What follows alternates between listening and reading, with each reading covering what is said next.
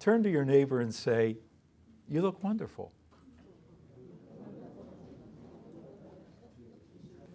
Don't you love the sight of one another? I do. I very much love the sight of each of you. And I thank the Lord for you.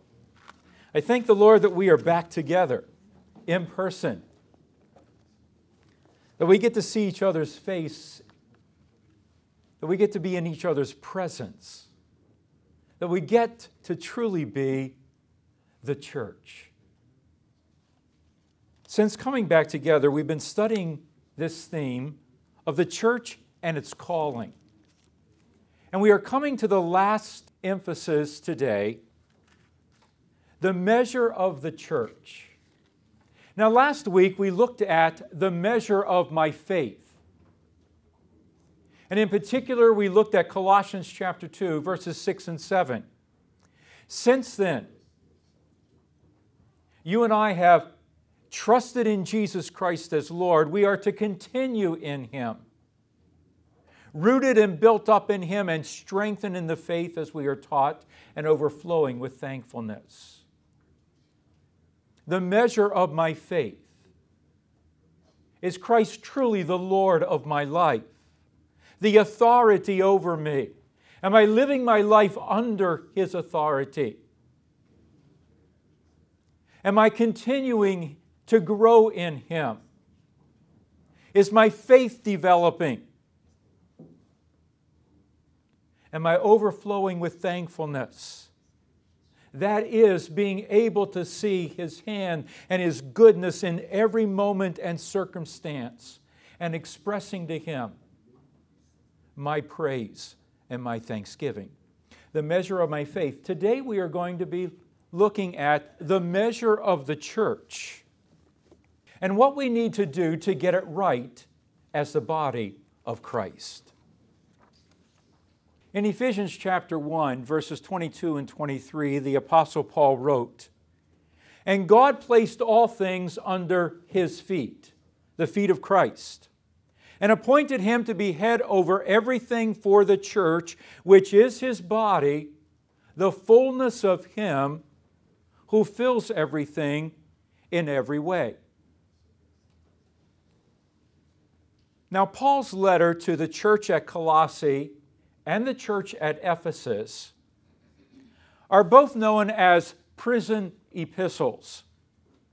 They were written while the Apostle Paul was in custody, awaiting his hearing before Caesar. This lasted for 2 years. While he was there, he didn't just wait. He preached the gospel to people who came to him. He spent many hours in prayer. And he wrote letters to the churches to address issues, to encourage, to build them up in Christ. And so again, these two letters, written to the church at Ephesus and the church at Colossae, together they teach us how to relate to one another as the body of Christ, and how to relate to Christ as the head of the body. The two words that define and measure us are two singular words, the word Christ and the word others. In regard to Christ, how like Christ are we? In regard to others, how engaged are we in building up one another in Christ? We're going to read two passages of Scripture. The first one will come from Ephesians chapter 4. The second from Colossians chapter 3. As we read through them, I want you to note the references to Christ, the references to others, the references to how we are engaged in building one another up in Christ. So Ephesians chapter 4. Verses 11 to 13, and then 15 and 16. So Christ Himself gave the apostles, the prophets, the evangelists, the pastors and teachers, to equip His people for works of service, so that the body of Christ may be built up, until we all reach unity in the faith and in the knowledge of the Son of God, and become mature. What does mature look like? Attaining to the whole measure of the fullness of Christ. Verses 15 and 16. Speaking the truth in love, we will grow to become in every respect the mature body of Him who is the head, that is Christ. From Him, the whole body, joined and held together by every supporting ligament, grows and builds itself up in love as each part does what? Does its work. Colossians chapter 3, beginning with verse 9. Do not lie to each other, since you have taken off your old self with its practices, and to put on the new self, which is being renewed in knowledge in the image of its Creator. Here there is no Gentile or Jew, circumcised or uncircumcised, barbarian, Scythian, slave, or free. But Christ is all and in all. Therefore, as God's chosen people, holy and dearly loved, clothe yourselves with compassion, kindness, humility, gentleness, and patience. Bear with one another and forgive one another, if any of you has a grievance against someone. Forgive as the Lord forgave you. And over all these virtues put on love, which binds them all together in perfect unity. Let the peace of Christ rule in your hearts, since as members of one body you were called to peace, and be thankful. Let the message of Christ dwell among you richly, as you teach and admonish one another with all wisdom, through psalms, hymns, and spiritual songs from the Spirit, singing to God with gratitude in your hearts. And whatever you do, whether in word or deed, do it all in the name of the Lord Jesus, giving thanks to God the Father through Him. Let's pray together. Holy Spirit, this is more than just a letter that the apostle wrote. We recognize it today as your authoritative word. You have not presented to us suggestions. You have not given to us good ideas. You have presented to us your word that will never pass away. Your expectations for us as followers of Jesus Christ. What you are looking for when you look at your body. We open our hearts and we pray that you would give us your Spirit so that we might understand this word that He has inspired. We pray that you would give us a better understanding today of Christ as the head of the church and His authority over us, of ourselves as the body of Christ, and our responsibility to one another, of what it means to truly be mature in Christ. Father, we pray that you will work by your Spirit in our hearts and our lives, so that we will not remain immature and childish as followers of Jesus Christ, but we will truly grow up in Christ and truly serve your purposes as the body of Christ. We pray in the name of Jesus our Lord. Amen. Within these verses are a number of marks and measures by which a church should be evaluated. From a human perspective, there are many things that serve as diagnostics for church leaders to evaluate the health of a church. What truly measures a church is what Jesus has said, what He expects and what He is looking for. And I want you to understand this morning that as we look at these things, they apply to each of us individually. Because we are the Church of Jesus Christ. Collectively, who we are and what we are, we make up the body of Christ. If we are immature in Christ, we will have an immature church. And Jesus can't use an immature church. He can't use a group of people who aren't truly striving to become mature in Christ and to be like Christ in every way.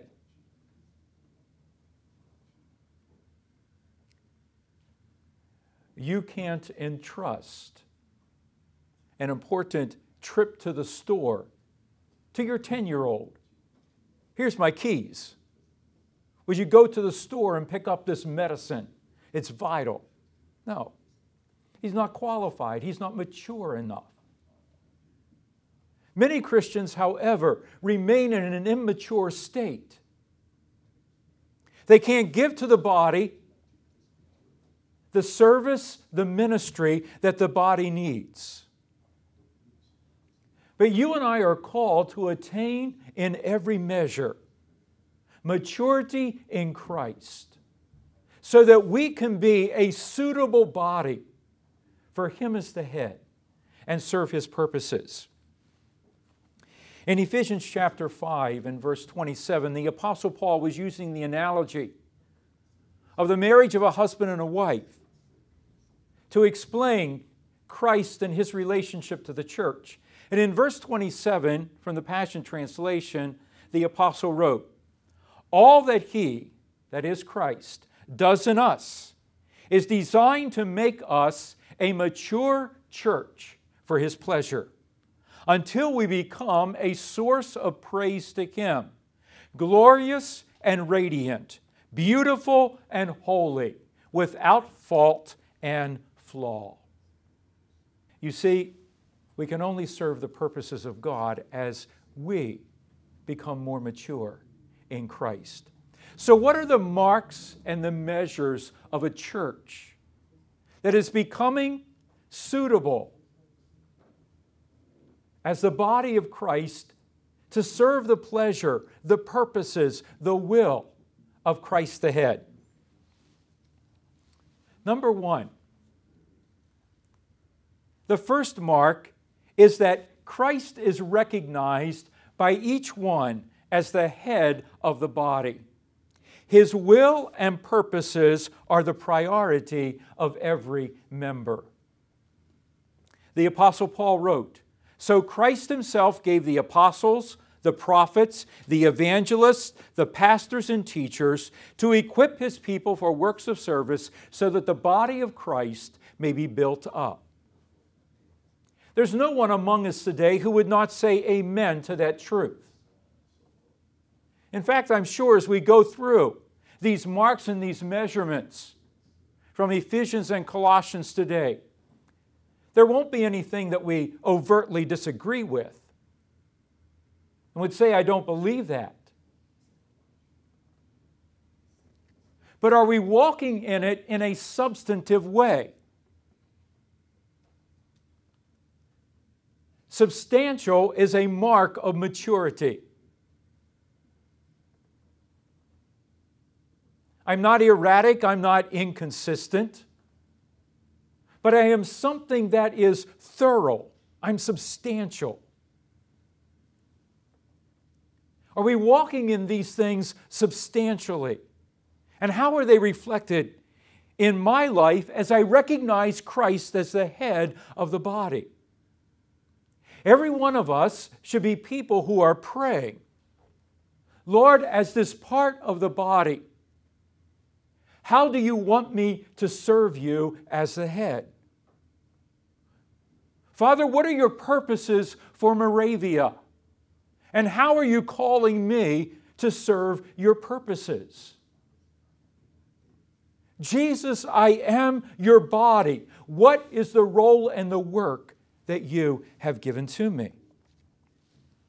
As we have mentioned, as a result of COVID and the pandemic, as a result of being online, many people have just drifted away from the church.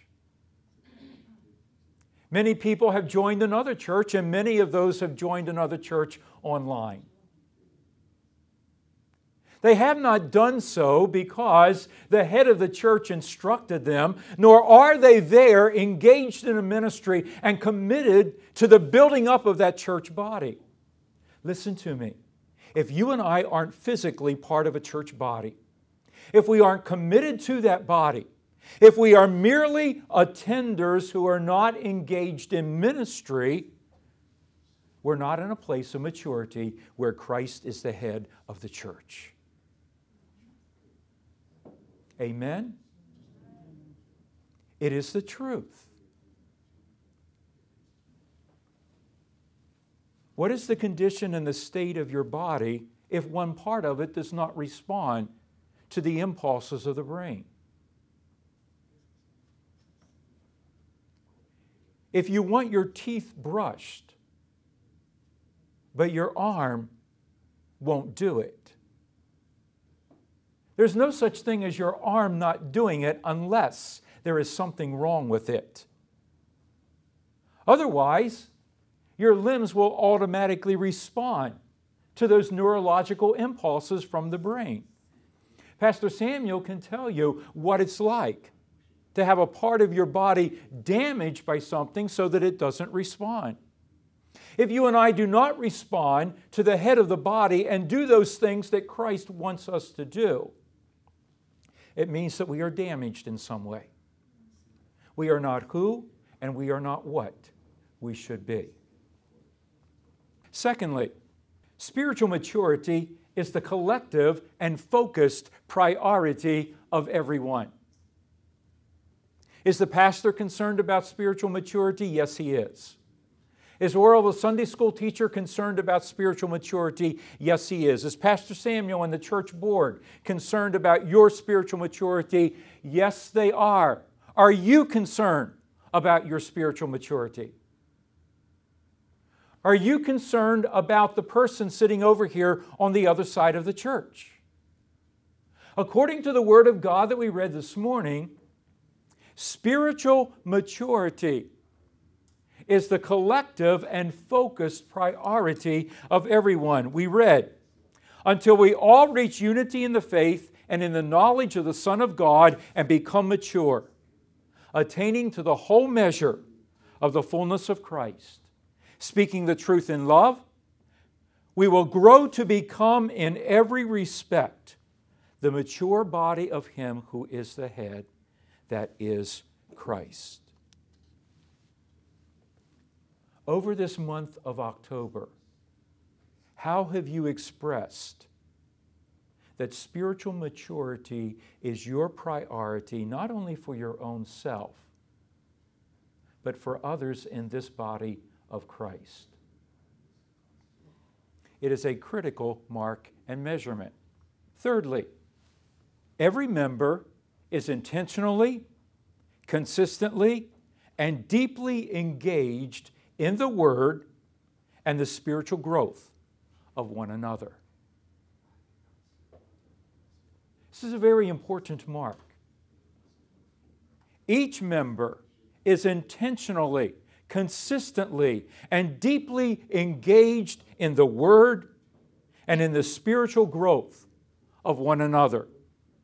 To the Colossians, the Apostle Paul wrote, "Let the message of Christ dwell among you richly, as you attend and admonish one another with all wisdom." In Ephesians chapter 4, from Him, Christ, the whole body, joined and held together by every supporting ligament, grows and builds itself up in love as each part does its work. Are you intentionally, consistently, and deeply engaged in the Word? How much time do you spend each day in the Word of God? How much do you study it? How much are you engaged with others in the study of God's Word? Let the Word of Christ dwell among you richly as you teach and admonish one another. And how are you engaged in sharing that Word with one another here in the body of Christ? How are you engaged in helping others to spiritual maturity? Fourthly, differences, not sameness, are valued as a testimony to unbelievers of the greater identity and unity that the body possesses in Christ. Once again, differences, not sameness, are valued as a testimony to unbelievers of the greater identity and unity that the body possesses in Christ. Now, let me tell you something. For the church at Colossae, to whom Paul wrote this letter, the concept of church as you and I know it and practice it would have been completely alien to them. They wouldn't have recognized what we are doing here this morning. Do you realize that? First of all, the church community met in the house of Philemon. There wasn't a building called church. They knew that they were the church. They didn't go to church. They were the church that came together in the house of Philemon. And since there was no Sunday as we know it, no work week like we know it, no Saturday, no Sunday, to wrap up the work week and the time is your own, they would have met at the end of the workday. To them it was the Lord's Day.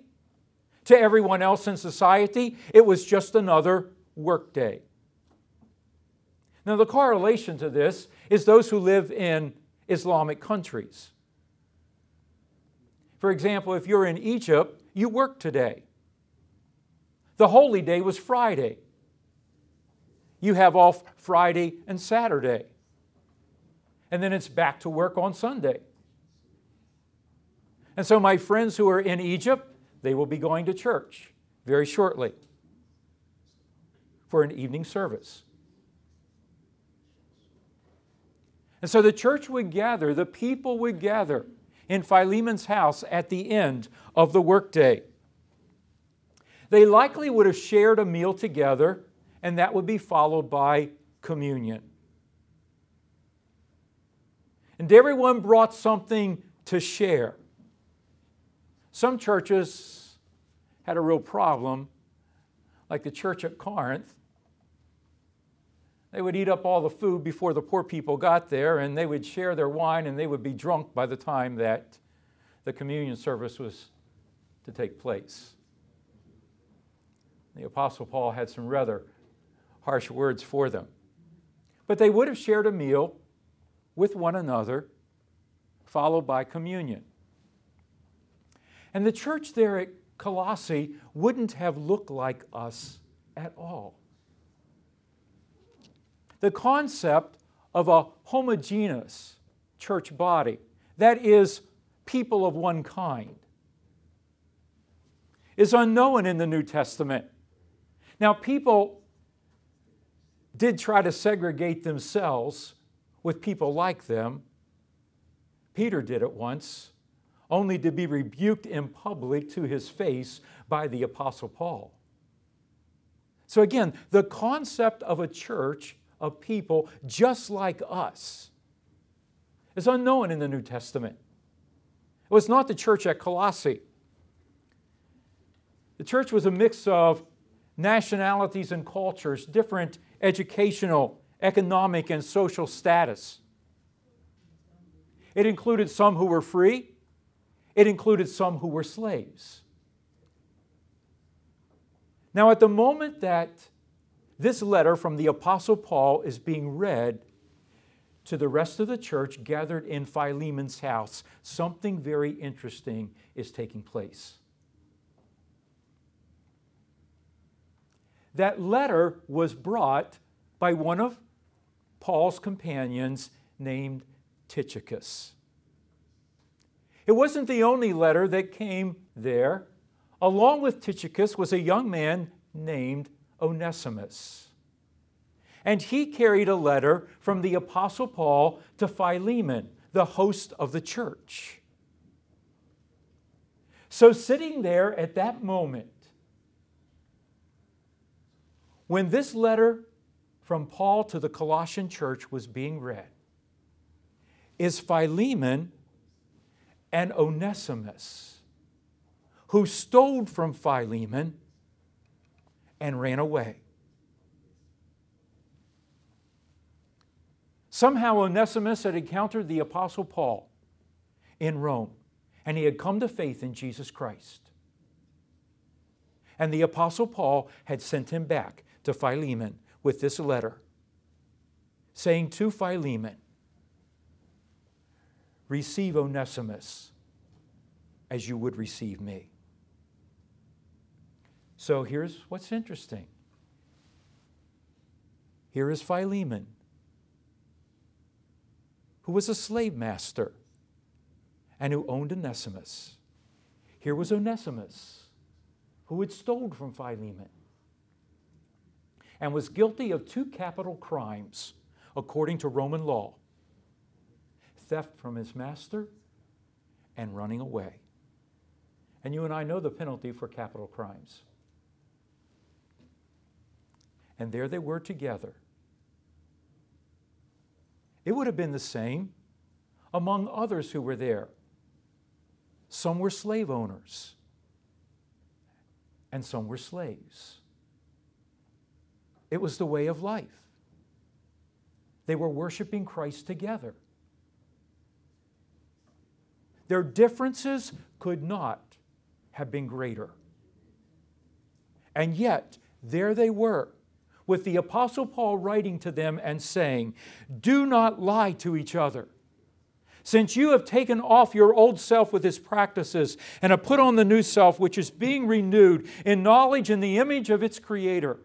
Here there is no Jew or Gentile, circumcised or uncircumcised, barbarian, Scythian, slave or free, but Christ is all and in all."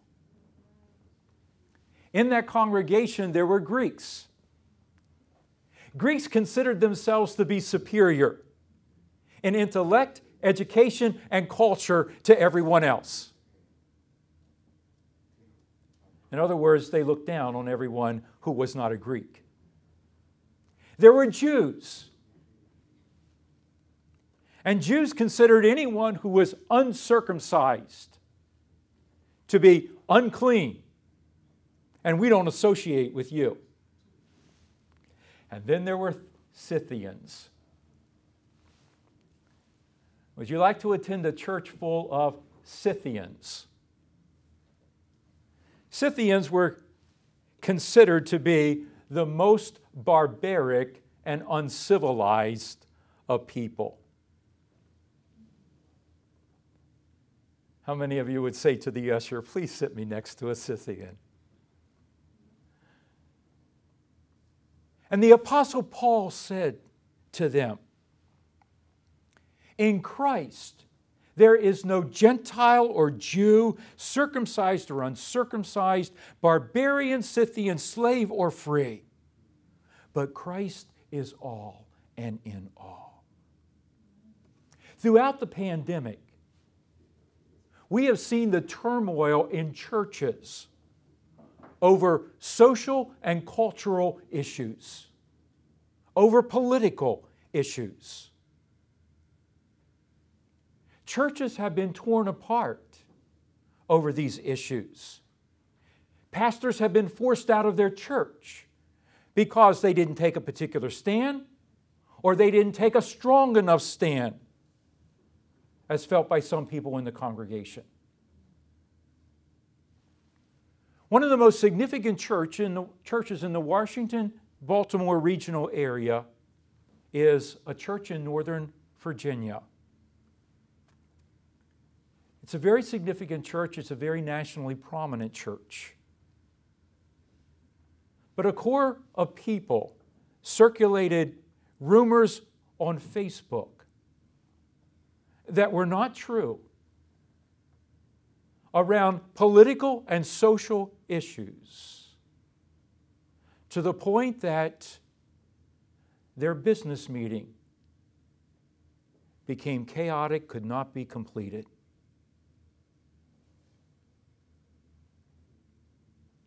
If you and I were going to plant a church, we would probably, if we followed the directions of church planters and those who know what to do, we would target a particular group.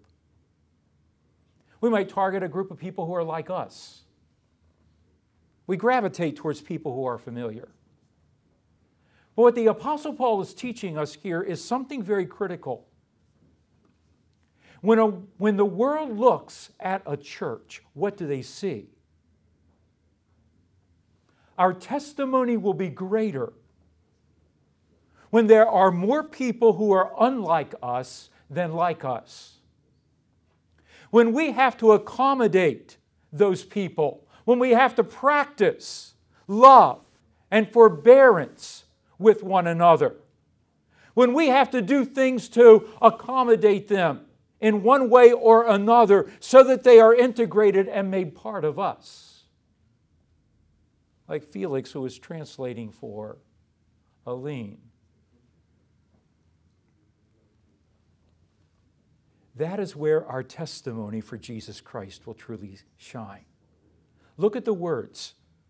Differences, not sameness, are valued as a testimony to unbelievers that we have a greater identity, greater than one that is ethnic, greater than one that is cultural, greater than one that is our language. A greater identity and unity that the body possesses in Christ.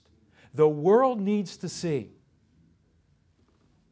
that we are a group of people who are unlike one another. And perhaps politically or socially, there are things that are very different about us. But that's secondary to the fact that we love one another. We are committed to one another. And we are united together in Christ. I've told you before of attending a church in Green Bay, Wisconsin. The Hmong people were allies of the United States during the Vietnam War. And they suffered very harsh reprisals by the Viet Cong. And so many of them were brought here to the United States. I knew their story, I'd read their history, and I wanted to visit a Hmong church. I found one in Green Bay, Wisconsin. I drove down one Sunday to go to that church. I saw three distinct groups of people. Outside the church, I saw the Hmong teenagers and young adults. They were dressed just like me. They were listening to music. And they had on the typical music that you would find on the radio that everybody listens to in their age group. I went into the church and I sat behind a young couple. They had little children. They were dressed in Westerner clothes. He had a tie on, a white shirt. They greeted me in English. And then the church service took place. All the leaders of the church were dressed in Hmong traditional dress. The church service was in Hmong. I did not understand a single word. The young couple ahead of me sitting in front of me. They understood every word and they participated. The young people, they were still outside. What was already happening?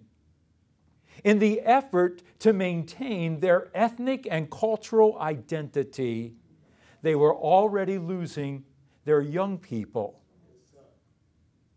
who were part of a different identity, let alone not reaching anyone else in the neighborhood around them. Do you understand why this is so important? Why Jesus is glorified and why there is no future if we just do church like ourselves and in a way that fits who we are. The Apostle Paul said, for the sake of the gospel, I become all things to all people. Next, the image by which the church is seen and known by others is nothing more and nothing less than the clothing of Christ. Every once in a while, I will peruse the Assemblies of God websites of other districts. And I had read an article that one of the healthiest counties in the United States is Cedar County, Nebraska. So I wondered, what is Cedar County, Nebraska like? And do they have an Assemblies of God church there? And so I went to the website for the Nebraska Assemblies of God, and there was a list of open churches.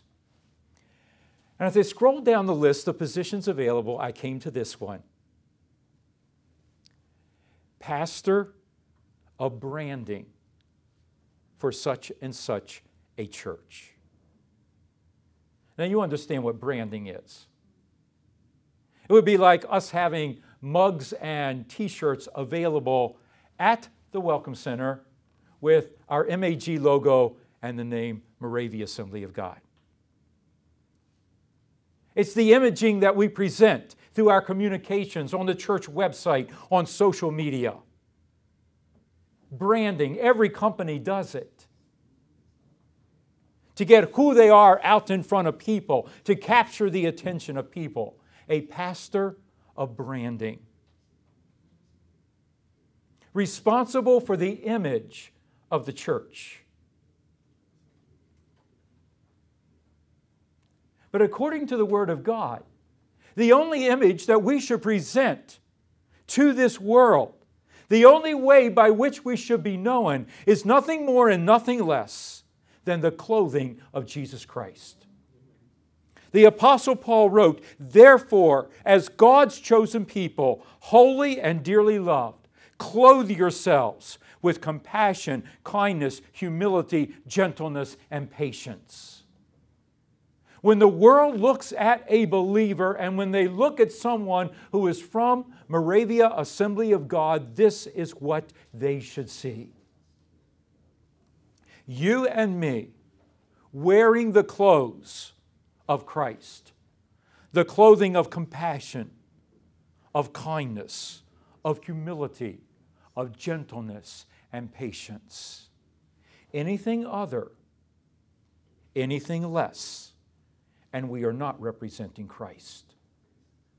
We are missing the mark. We are getting it wrong. And we have seen many churches over the last couple of years. According to this standard, they have missed the mark. They cannot be called the body of Christ, but a human representation serving a human agenda. The next one.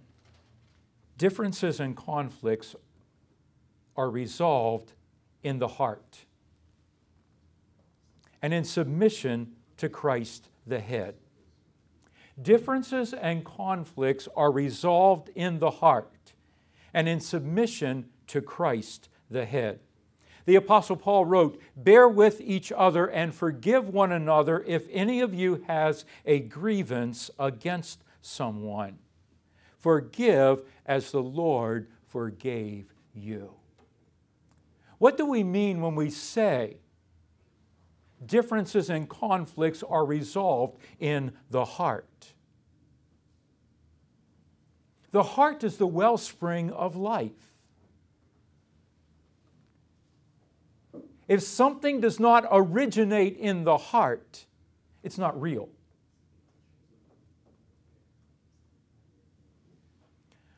I've told you of my brother who was disciplined by my father, and my father told him to sit down, and he said, "Okay, I'm sitting down, but I'm standing up inside." Being reconciled to someone is more than the words that we speak. It begins in the heart. The Apostle Paul said, "Bear with each other and forgive one another." And then he said, "If any of you has a grievance against someone." And the way that he is writing it, and the voice in which he is using these words means, how can it be possible that you might have a grievance against a fellow member of the body of Christ? But if you do, make sure that you have forgiven them as the Lord has forgiven. Do you notice that he says, forgive? He doesn't say anything about that person apologizing or you going to that person and telling them that they are wrong. It's already resolved in my heart. When we were dead in our trespasses and sins, Christ died for us. God made us alive in Jesus Christ. Did we gain His favor when we came to Him in repentance? He had already sent His Son to the cross on our behalf. We weren't free to experience it until we came to Him. Do we forgive as God has forgiven us? When someone comes to us and says, "I'm sorry," you know what should already have happened in our heart according to 1 Corinthians 13? You and I say, if you did, I don't know anything about it. I can't remember it. Maybe you can remember it, but you've done what the Scripture said. Love does not keep a record of wrongs. And it's not that God can forget our sin. He chooses to put it in the sea of forgetfulness, where it cannot and will not be brought back by Him. I've asked Felix if he would come and quickly share a testimony that he shared with me last Sunday. Felix, would you come? My name is Felix Ndikumana. I am from Rwanda. Rwanda is a small country in eastern of Africa. I just want to share with you about the power of God, especially in forgiveness. As you know, we are new here in the U.S. We are trying to get a community where we have to worship God. Last Sunday, we were discussing with the pastor, and the Holy Spirit brought to me again the situation that we faced. You know, Rwanda we have a genocide in 1994. Yes, external people, they are saying that, Hutu and Tutsi. But this was not really the case. It was a plan of the devil for the division of the same population. Amen. In Rwanda, we don't have Hutu and Tutsi. We are in one nation. We don't have those ethnic groups because we don't have in definition of ethnicity, it cannot fit with our situation. We are one nation. We speak the same language. Everyone married to another one. If you ask me who I am today, I cannot say from your definition, I'm not a Hutu, I'm not a Tutsi. Because in my ancestral part, I have both what you call Hutu, both we call Tutsi. So there is no ethnic, like I was in Nigeria when I was, before coming here. I know in Nigeria when you can say, this is I'm this, and sometimes you are proud of being. For us, we are not, even when someone tells someone you are Hutu or you are Tutsi, it's like, it's insult. You are insulting him. So the genocide that came was a plan of the devil, especially to divide people and then to create a disaster. What I want to testify today is the power of the Word of God and the Holy Spirit. Before the genocide, 4 years before, God spread the Holy Spirit in all the country. So I was young, 20, so at university, and the Holy Spirit come and embraces all the churches, especially Pentecost churches. So we had a revival, we preached the gospel of God, many people gave their lives to Jesus, and God was preparing his bride, and we were not aware of what is going on. And we were teaching one word, forgiveness, measuring how God gave his only son to come to die for us as a sinners so that we can be redeemed. So we were teaching about love, but we were not, why God spread the Holy Spirit to only for Rwanda? Because the revival that we had, I never saw in the kind of revival that we had that time in another country. I have been in many countries, but I never saw such kind of revival. When we were preaching, when I'm in a taxi, public transportation, I preach everyone. Then they said, stop the car. We go to the street, and we pray for them, and we continue. That was the way we were living. And people, they were growing in Christ. And growing was saying, when you grow up, what is showing that you are growing up is those words that pastor was saying. Compassion, kindness, patience, gentleness, but forgiveness. Forgiveness was the big one. And during the genocide, I can tell you that God prepared many people that left the world during that time to go to the heaven because they had time to listen the word of God, repent themselves, and accepting Jesus and working for Jesus. Men, when they were killing them, they were singing. It was like someone who left that time. I'm jealous for them because I was there. I'm a survivor of the genocide, but God protected me. I don't know why he never left me go, but when you see those people going, they were so happy to go to join God. But the second point about that revival, the one was preparing those killed to go to the heaven to join Jesus, but the second one was to prepare after the genocide. After the genocide, imagine one country when your housemaid was the one who came to kill you. Yeah. And imagine after the genocide, now the one who was killed become master. This is how the situation was in Rwanda. So what we call minority after the genocide become the responsible of the country. Imagine if there was no gospel, what was going to happen? The revenge that should happen. But because the church teaches, I remember when we were young, preaching at to the big stadium. We preached in the President of the Republic, and we asked him to repent, otherwise he died.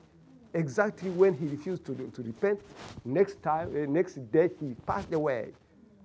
We preached to everyone. But what I want to say is, during that time, there was what we call many parties, political parties. God was saying, this is not for everyone, for our country was saying, don't, as a believer, from what is preparing, do not engage in any political party. ask everyone to destroy all those cards. We were destroying many cards every Sunday. Every Sunday, people were coming. We were saying, repent you should not go to the political parties. Today, we don't teach this one. The Holy Spirit is changing every time because of the situation. But what we want to say is that after the genocide, the church was in the origin of being together peacefully. You see, so I am here. I don't have any grief to someone who did wrong to me because they cutted me. I spent more than 10 years without taking insurance because they cut me. So I have some, but my heart was very big, open. I don't know if you ask me, like a human, I can say it was not me. I lost many brothers, sisters, families, but I was so happy and ready to hug the one who did bad to me, who did wrong to me. And when I was praying to God as a church we went together, we prayed for God. You know, the church responsibility is to pray for politicians, the government, the responsible. If you don't pray for them, you are against the word of God. We were praying for them, saying, God, give them the wisdom for conducting these mad people. They were like mad, everyone. And God listened to us, and he gave wisdom to our leadership, and we were able to forgive, to finish everything because of the word of God. So I wanted to share with you that small testimony. Praise the Lord. Amen. Thank you so much. Thanks. Differences and conflicts are resolved in the heart and in submission to Christ the head.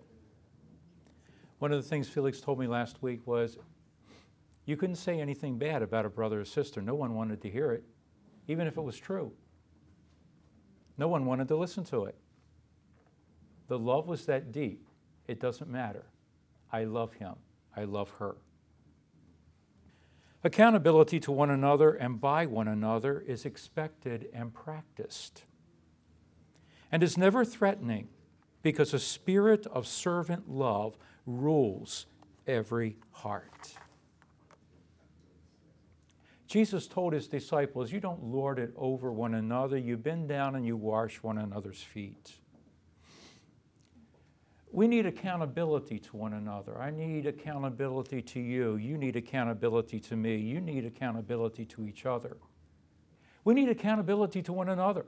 Where were you last week? I missed you. How are you doing in your walk with God? Can we get together this week and pray for one another? We need accountability with one another. But some people shy away from accountability because of the experiences that they've had.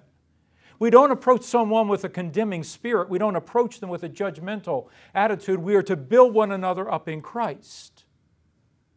We are to approach one another in servant love. You and I should expect to be accountable to each other. And we should be willing to do so. Worship with one another that is Christ-centered and word-rich is prioritized as indispensable to honoring Christ and building up his body. Worship with one another that is Christ-centered and word-rich is prioritized as indispensable to honoring Christ and building up the body. Let the message of Christ dwell among you richly as you teach and admonish one another with all wisdom through psalms, hymns, and songs from the Spirit, singing to God with gratitude in your hearts. Jesus is looking and listening for the worship of his body. And worship not only honors Christ, it builds us up in Christ. Now, one of the things that we are grappling with as we come back is getting used to coming to church It takes time, it takes preparation in the morning. And many of us are not here until worship is almost over.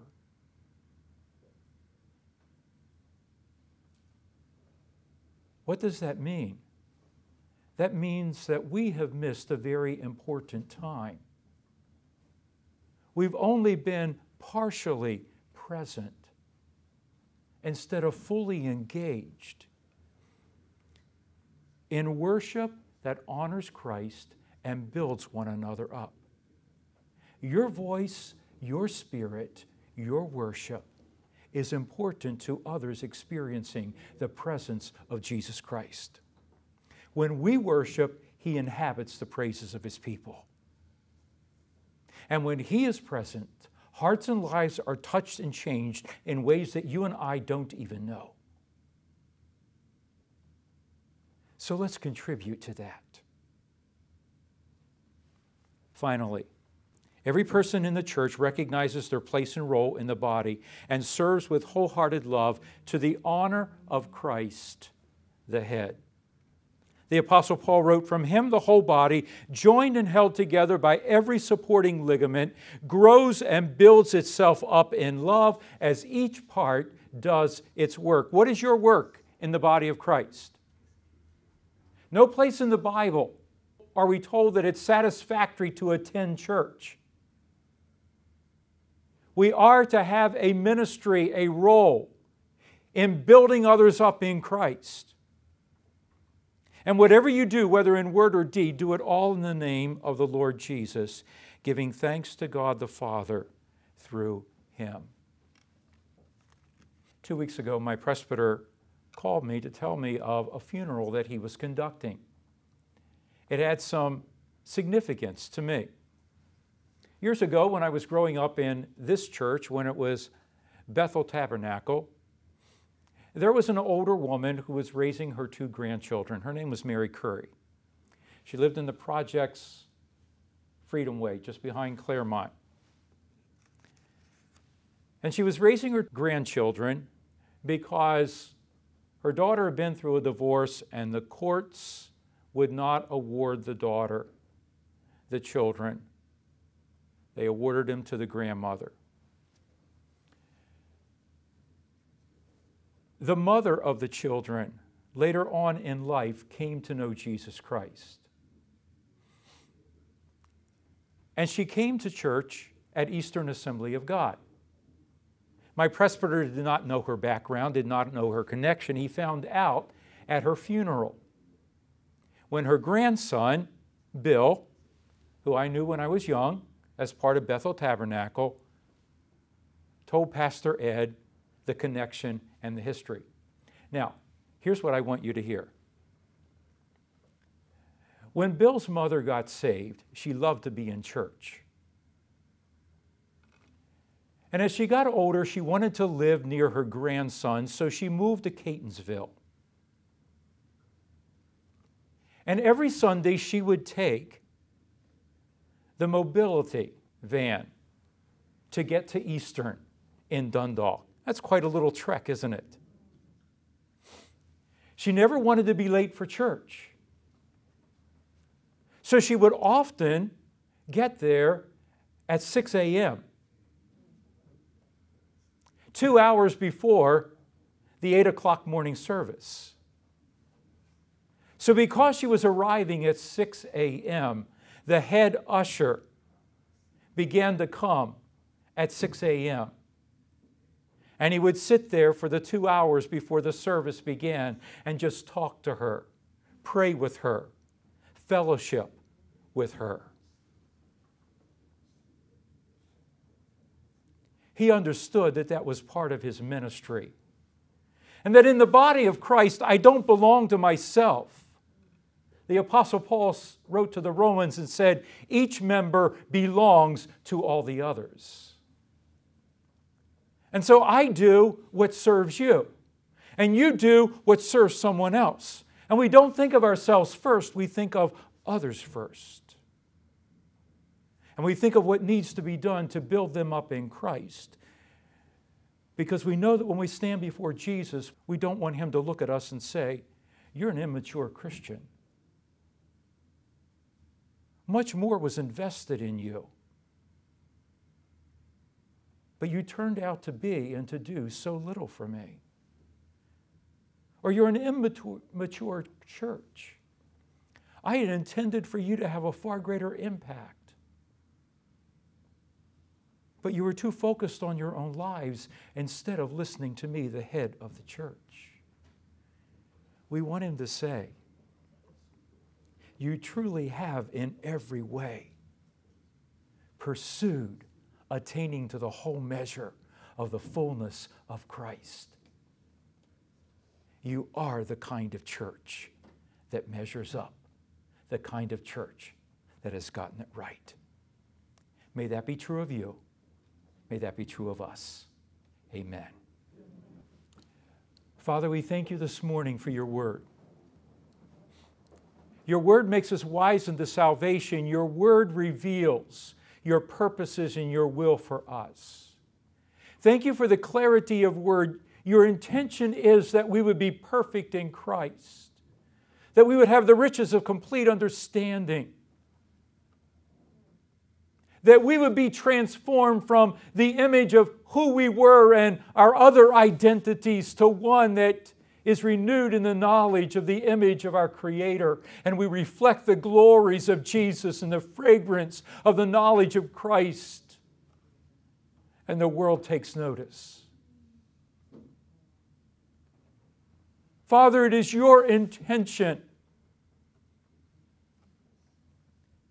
that we would serve one another, minister to one another, everyone doing our part conscientiously and consistently to build one another up in Christ.